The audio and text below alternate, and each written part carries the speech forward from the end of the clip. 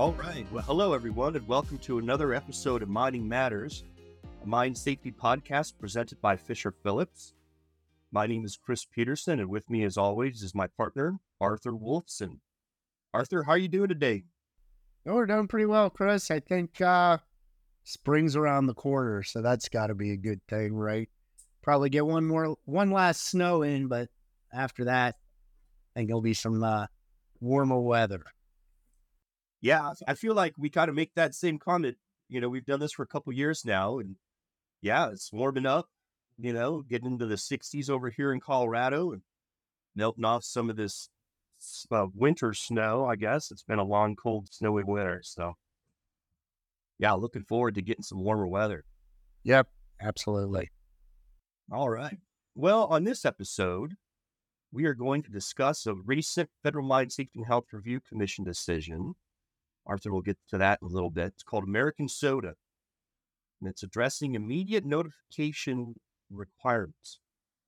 We thought this would be a timely issue to discuss. We get a lot of questions from operators, typically not about immediate reporting because that 15-minute window is quite short. And we're going to talk about that today. We're going to talk a little bit about some of these developments in this case, what the requirements of the cited regulation is, and the legal arguments considered in this particular decision, and frankly, what operators should consider if they're ever faced with a decision to immediately report. And specifically today, we're going to talk about this immediate reporting of an injury to a miner with a quote-unquote reasonable potential to cause death. Now, Arthur, this reporting requirement can be tricky. Can you set the stage for what we're discussing today? Yeah, Chris, and I got to say, I'm going to give a little commentary before I get to the actual information. I really hate this regulation. I think this is a terrible regulation, and I'm sure our operator friends out there agree with me. And I got to say that in the last administration, where there was something of a mandate for regulatory reform, this was my number one pick to be reformed. And I said it to anyone that would listen at conferences and within trade associations and so forth, that if we're really talking about regulatory reform, and it's not easy under the Mine Act, that's a whole other topic, but this is the one that we needed to reform. I guess that's above my pay grade because, it's still here. But maybe if there's an opportunity in the future for regulatory reform, this will once again be my first pick to be reformed. But that being said, it was not reformed. It is the law. We have to follow it. And our job is to help our clients navigate that landscape. So with that bit of consternation now past, why is this so important? Well, it's important because 30 CFR Part 50 requires, among other things, that if one of 12 specifically enumerated accidents occurs, that the operator must immediately report it to MSHA, and that must happen within 15 minutes of knowing about it, right? So some of them are fairly black and white. The worst, obviously, is a fatality. If a fatality happens, a death at a mine site, I think you know that, and you got to make the 15-minute call. That's not hard to determine when that occurs. The mine fires, underground, not put out within 10 minutes of discovery, on the surface, not put out within 30 minutes of discovery. There's some quantification there. I think it hasn't been put out within those time frames, then you make the call to MSHA. But then we have this fuzzy, non-specific item number 2, which is an injury with a reasonable potential to cause death. And you need to make a determination. If that occurs, you must make the call to MSHA. And I will note the 1-800 number to MSHA, not calling the district not texting your buddy who might be an inspector, not even telling an inspector who's on site for other purposes. I've had that one happen before. Yes. Company did that. Instead of calling, they still got cited. Got to be that 800 number. You got to do that within 15 minutes. And the other thing is you then have to freeze the scene. That's 50.12. So if you've made that call, then you've got to freeze the scene until MSHA either shows up or gives you further direction. So it's a pretty significant requirement. OSHA doesn't have anything like it. In the OSHA world, we're not looking at an injury with a reasonable potential to cause death. We're looking at a formal hospital admission. So that's pretty clear cut. Either it happened or it didn't. The other thing in the OSHA world, you get 24 hours from that. In MSHA, 15 minutes. So anyway, with that being said, let's talk about that injury with a reasonable potential to cause death. I'm sure my med school friends would say, what the heck is that? Doesn't sound like a medical term to me. That's what the law gives us. So Chris, what does that mean in the MSHA world? I think the answer is yes. So I'm sure it would come to no surprise to our listeners to learn that an injury with a reasonable potential to cause death is not defined. We have no definition in the regs or even, frankly, case law, right? Where all these judges have decided these types of cases. What is an injury with a reasonable potential to cause death? The best we've come up with is the Review Commission and the Court of Appeals have held that the standard to measure an injury with a reasonable potential to cause death is whether a reasonable person in the circumstances would view the injuries as having a reasonable potential to cause death. And they go on to explain that the totality of the circumstances must be considered. And you focus on the information available at the time of injury. That's a key point we'll get to in a second here. And then reasonable doubts should be resolved in favor of reporting. We'll get to that in a second as well. And so when we talk a little bit about totality of the circumstances, we're talking about the nature of the accident itself, and then obviously the nature of the injuries to the minor. And so again, this is a case where a minor has not died, right? Has not lost his life or her life, but have received some type of injury, right? And then we're trying to figure out whether that injury has a reasonable potential to cause death. And so that's really what we're going to discuss today in terms of this Review Commission decision. And so when you think about the nature of the accident, right? So let's say, for example, we have two light-duty surface vehicles collide with one another, and a minor who's wearing his seatbelt still, sustains some type of injury, broken arm, maybe, right? Is that an injury with a reasonable potential to cause death? Well, so we look at the totality of the circumstances. How fast were these trucks going? What was the nature of the injuries? Okay, we have a broken arm. Was that minor, did he receive any other types of injuries? Did he lose consciousness? Those types of questions are asked and evaluated. I can tell you, right, from the case law, that the judges rely on witness testimony. So firsthand testimony of, first responders, EMTs, for example, who's first on scene. What did they observe?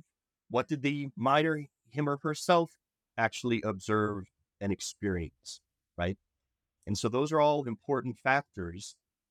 But as we get into the case discussion, it appears that there's a greater emphasis now placed on not just what the operator knew at the time, but perhaps more of an emphasis on what should they have known or what didn't they know, right? Because it's that last factor we mentioned, reasonable doubts resolved in favor of reporting.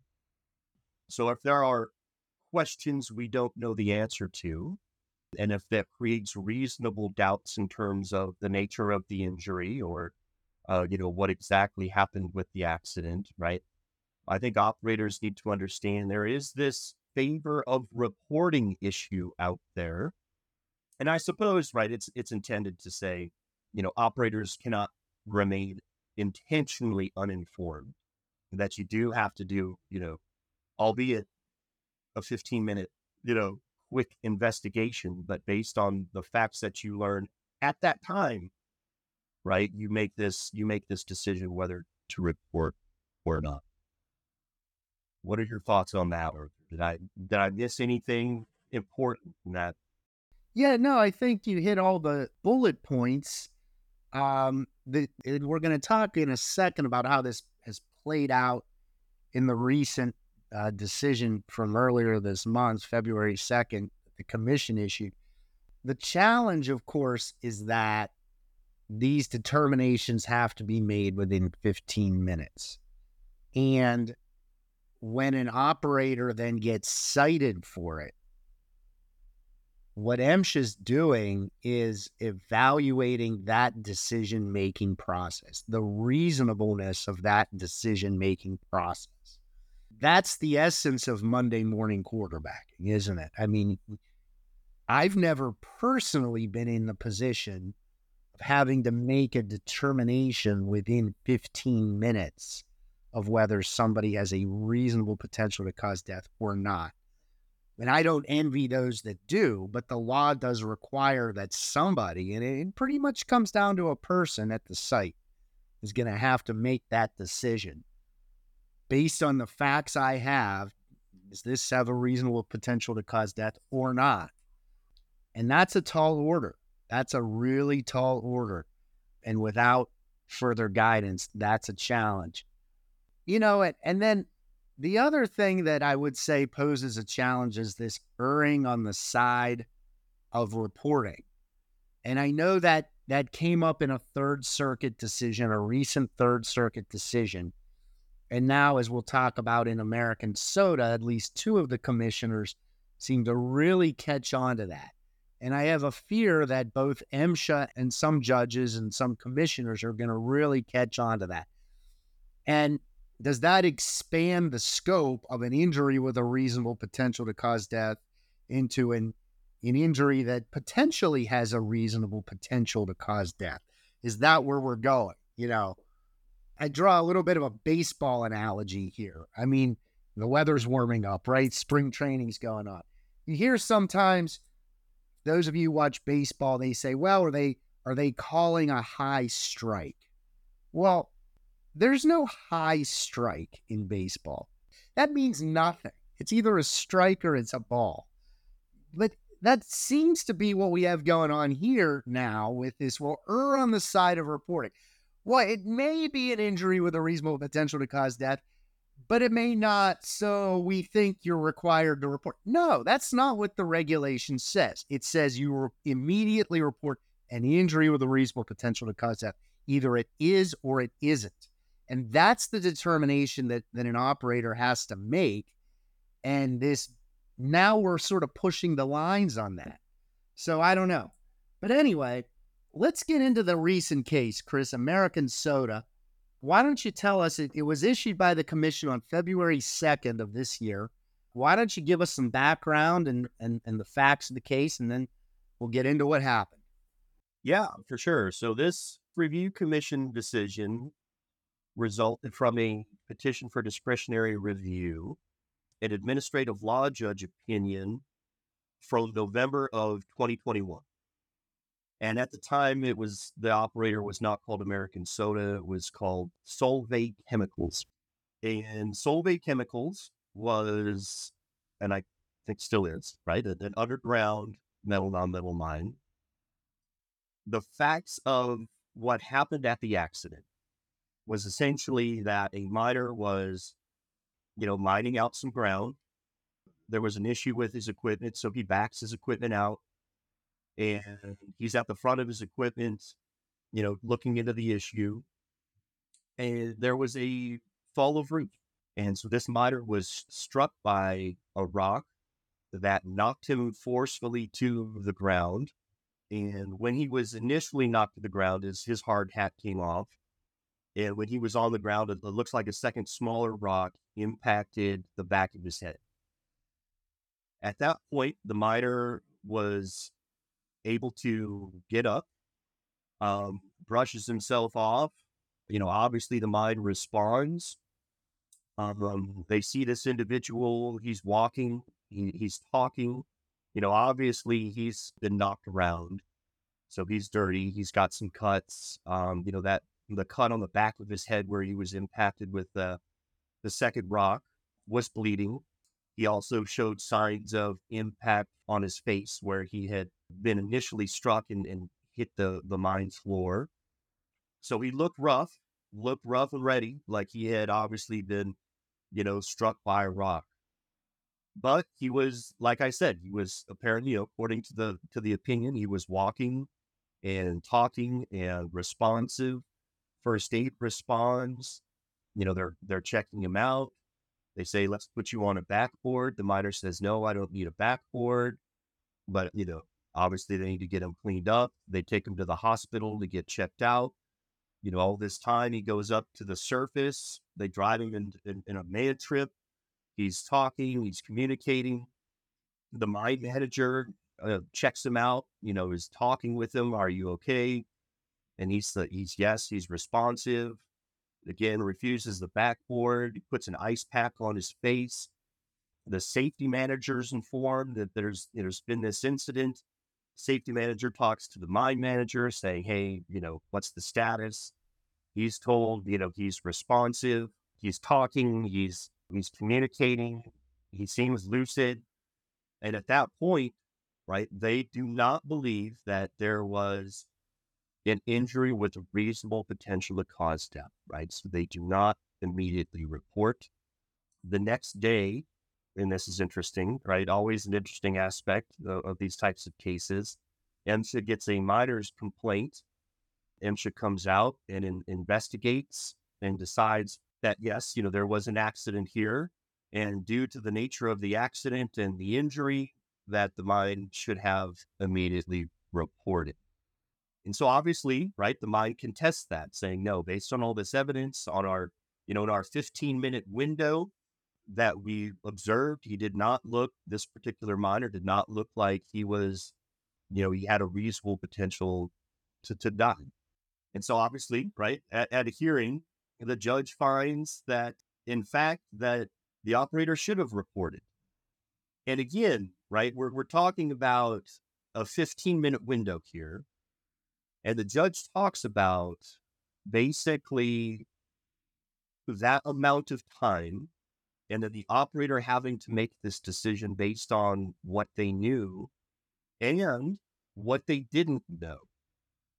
And so the secretary's arguing basically the operator didn't adequately investigate the particular accident, made a cursory decision not to report the incident to MSHA, even though the totality of the circumstances and evidence available at the time of injury would have or should have put the operator on notice that they should report.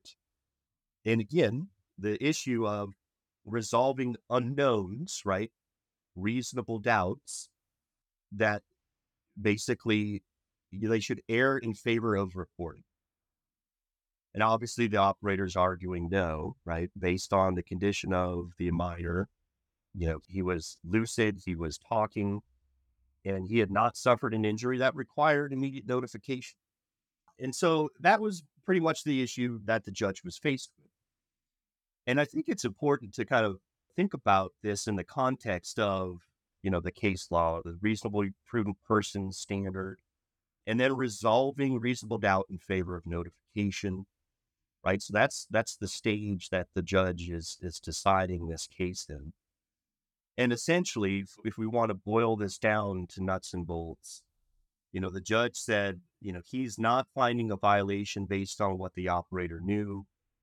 So the judge stopped short of saying all head injuries are per se immediately reportable, right, as an injury with a reasonable potential to cause death, but basically relied on these unknowns, right? Known unknowns. And so basically in this case, what the judge focused on was that the operator did not know the size of the rock that fell on this particular miner.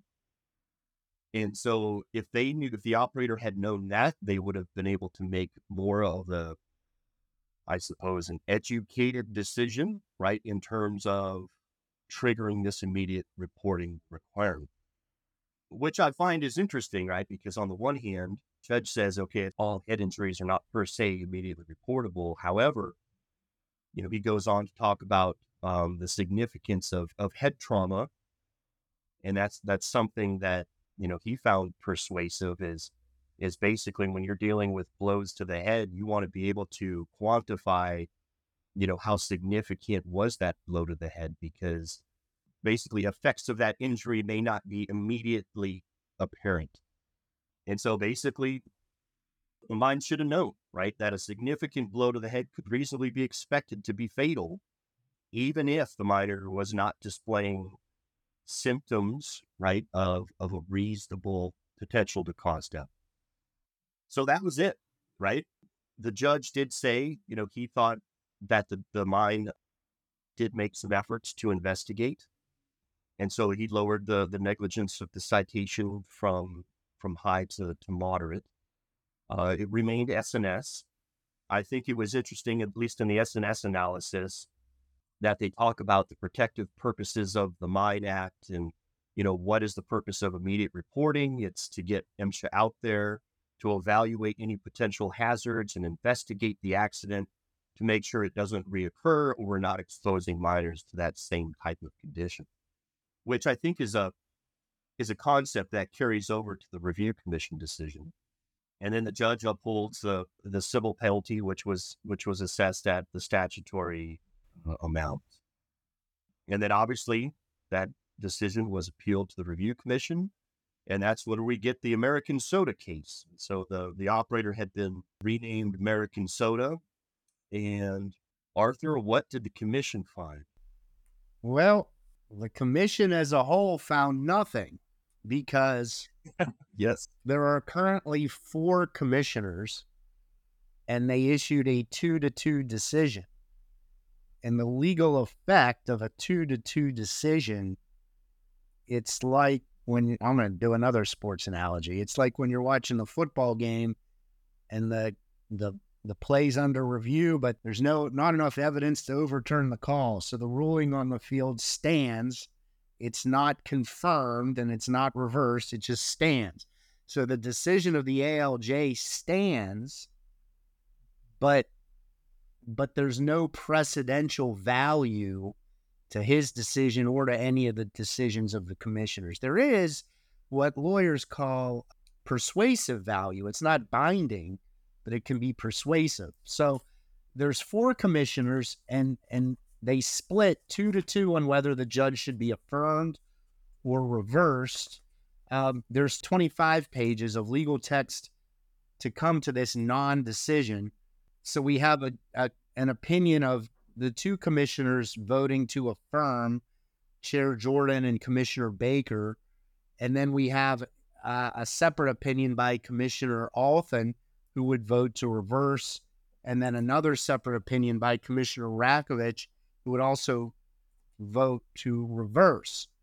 So let's look at those, because these separate opinions, in my mind, highlight the confusion that exists over this entire standard. Chair Jordan and Commissioner Baker would vote to affirm the judge that there was an injury with a reasonable potential to cause death. And they focused largely on the surrounding circumstances. The fact that there was by all accounts, was a large rock, although I don't think we know exactly how large, but was a large rock that struck this miner. He did sustain some level of injury. He was, required to be removed from the mine, taken to the hospital for additional observation. But they largely focus on these circumstances surrounding the rock fall itself. he was knocked down, his hard hat was knocked off, and that type of thing. They focus less on the nature of the injury itself than do the other two commissioners, which we'll get to. They also put a lot of attention, as I mentioned earlier, on this notion that you should err on the side of calling MSHA if you don't know the totality of the miners' injuries. And that follows in line with what you described, Chris, as a lot of the judges' reasoning, that they just didn't know exactly what was going on. Commissioner Alton and Commissioner Rakovich would vote to reverse the judge, and they do so for similar reasons, but there is a little bit of a distinction between their opinions. There's no conflict between their opinions. There's a little bit of a distinction. Commissioner Alton really focuses in on this: what did the miners who were present at the scene know in those 15 minutes? What did they know about this miner's injuries? Well, what they knew was that he didn't lose consciousness. He got up, he was coherent, clear, expressed his wishes for how to proceed. He didn't want to get on the backboard. There was no change in pulse. There was no damage to any limbs or that type of thing. He did have a cut, but that cut was described by Commissioner Alton as superficial. And Commissioner Alton noted that the legal standard, as we've discussed, is what a reasonable person in the circumstances would determine. And he said, well, these 5 or so employees that were witnesses testified as to their perception of what happened, and that their opinion was reasonable, that there was nothing unreasonable about what they observed, which led the mind to think there was no injury with a reasonable potential to cause death. The other thing I thought was noteworthy about Commissioner Alton's opinion is we have this whole bit of a tension between the injury itself and then the surrounding circumstances. And as I mentioned, Chair Jordan, Commissioner Baker focused very significantly on the surrounding circumstances, the size of the rock and how it fell and that type of thing. Commissioner Alton comes right out and says that although we do have to consider the surrounding circumstances, there's abundant case law for that point, but that the nature of the injury is primary, that is the primary consideration. And he says then to a lesser extent, the nature of the accident. So he comes right out and says it. You got to look at the injury first. And then we're also informed by the surrounding events. Commissioner Rakovich also votes to reverse. And he focuses largely on the surrounding events. And in his view, there were not enough surrounding events, albeit there was a rock fall, but there was nothing else that Commissioner Rakovich saw that would necessitate an immediate call. He also takes strong issue with the judge's reliance on the known unknowns of the injury. And he says, well, that cannot be the basis for a finding of an injury with a reasonable potential to cause death. You have to base that determination on what you do know, on what the known facts are, not the set of unknown facts. So he takes the judge to task on that as a basis for finding an injury with a reasonable potential to cause death. So what we have here is really 2 different approaches, maybe 3 different approaches. One, Chair Jordan and Commissioner Baker are focused more significantly on the nature of the events. It's not to say they don't consider the injury, but the decision reads that they are much more concerned about the event, the rock fall that happened. Commissioner Alton, by contrast, focuses on the nature of the injury and says that the nature of the events must be considered, but secondarily. And then Commissioner Rakovich, in result, sides with Commissioner Alton, but he seems to look more at the nature of the events as well, and also what is known versus what is unknown. So we're left with 3 different opinions, no clear result, and we should say this case could go up to a circuit court of appeals. at this stage, we just don't know if it is or not. And in my view, it leaves a confusing regulation with just more confusion. That's my view of this decision. I don't fault the commissioners. I think they all worked in good faith to arrive at the decision that they did.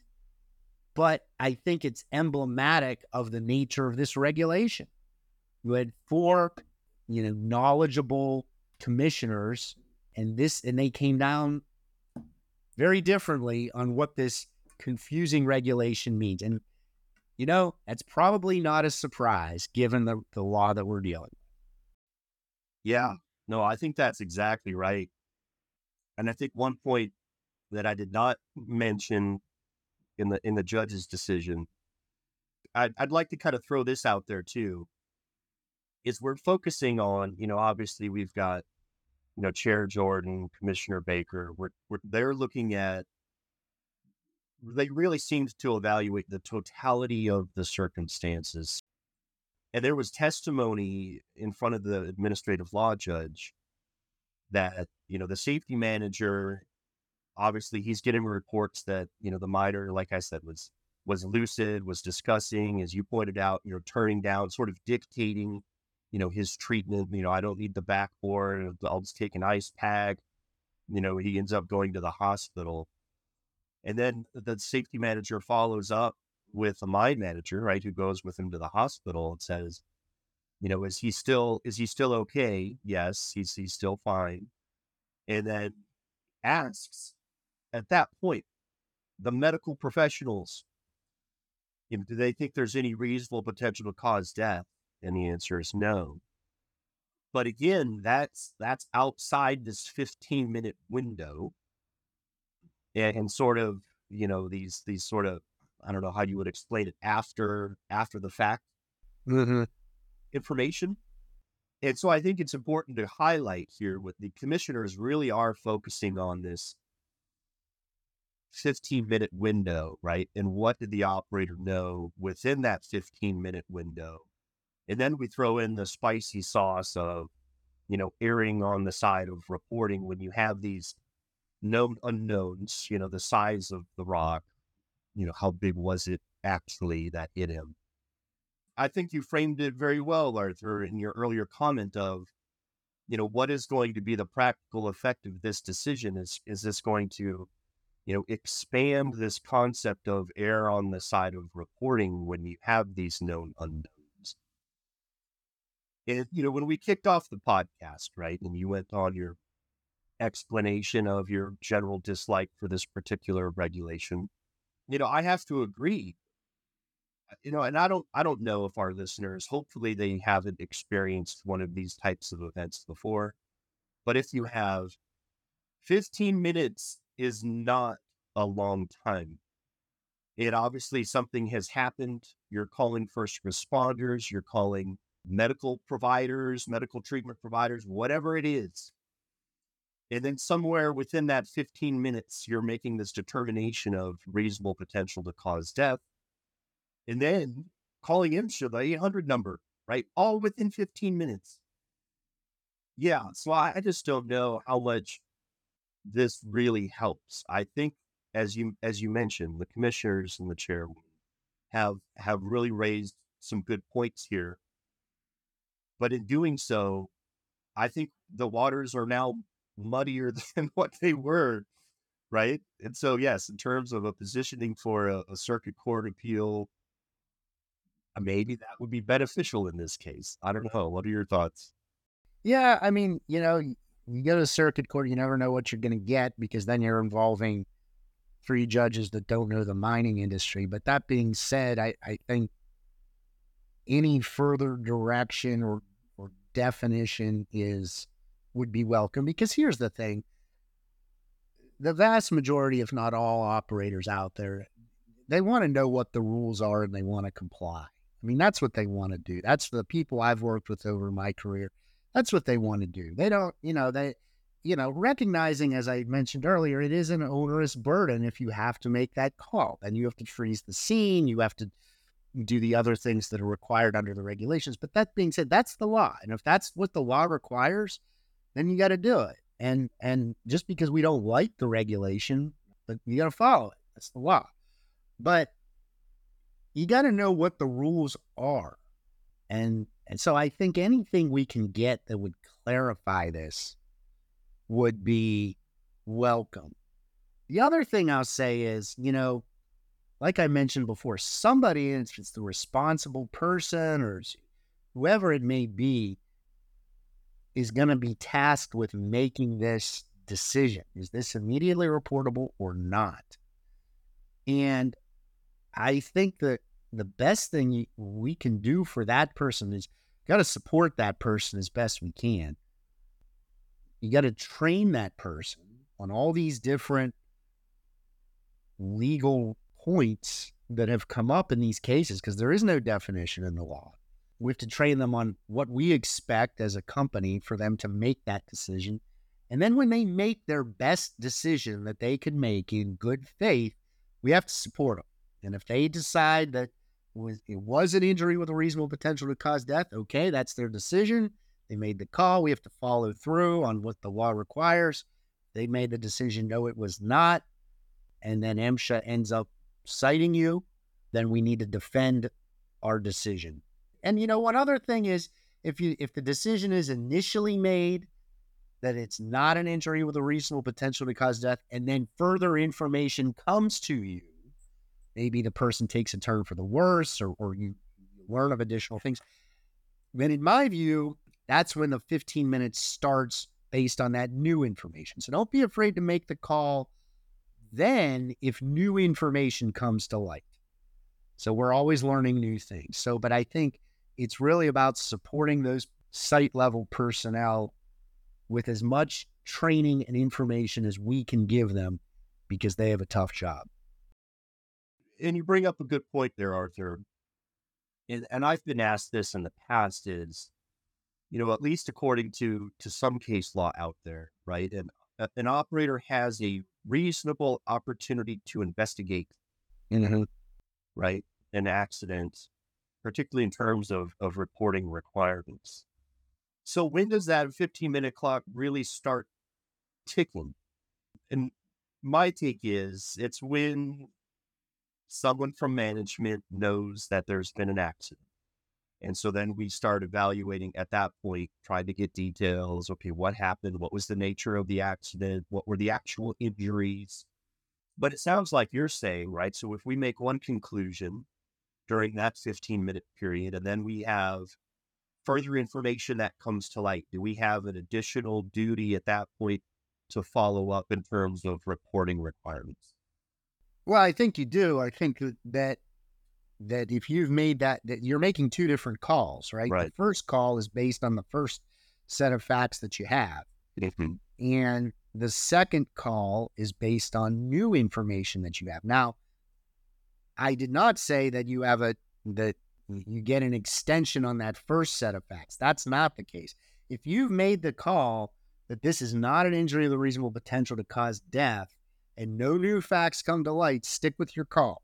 You made the call based on what you as a reasonable person determined based on that set of facts. But if a new set of facts comes to light, or additional facts come to light that changes your view, then the 15 minutes would start from that point. Here's the thing.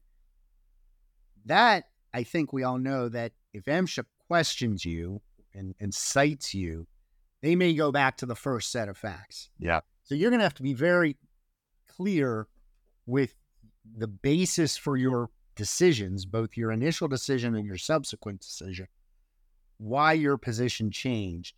You're going to have to be able to defend that with facts and time frames. So that's a tough argument to make, because I can envision that scenario getting clouded in box 8 of a citation.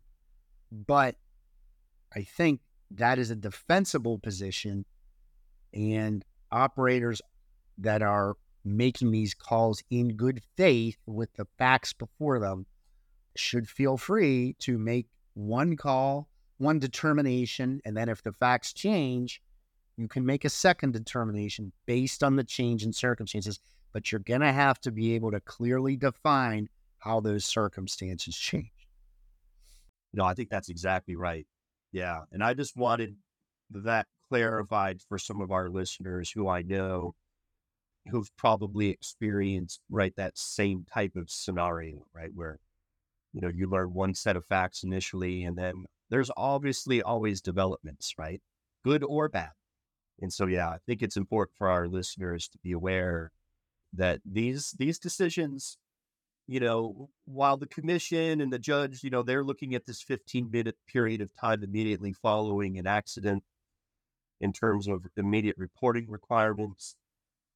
Oftentimes these situations aren't static, right? They change. There's developments, right? And so, yeah, you kind of have this ongoing duty, if you will, to communicate, with everybody and figure out what's going on in the nature of the accident and injury. Yeah.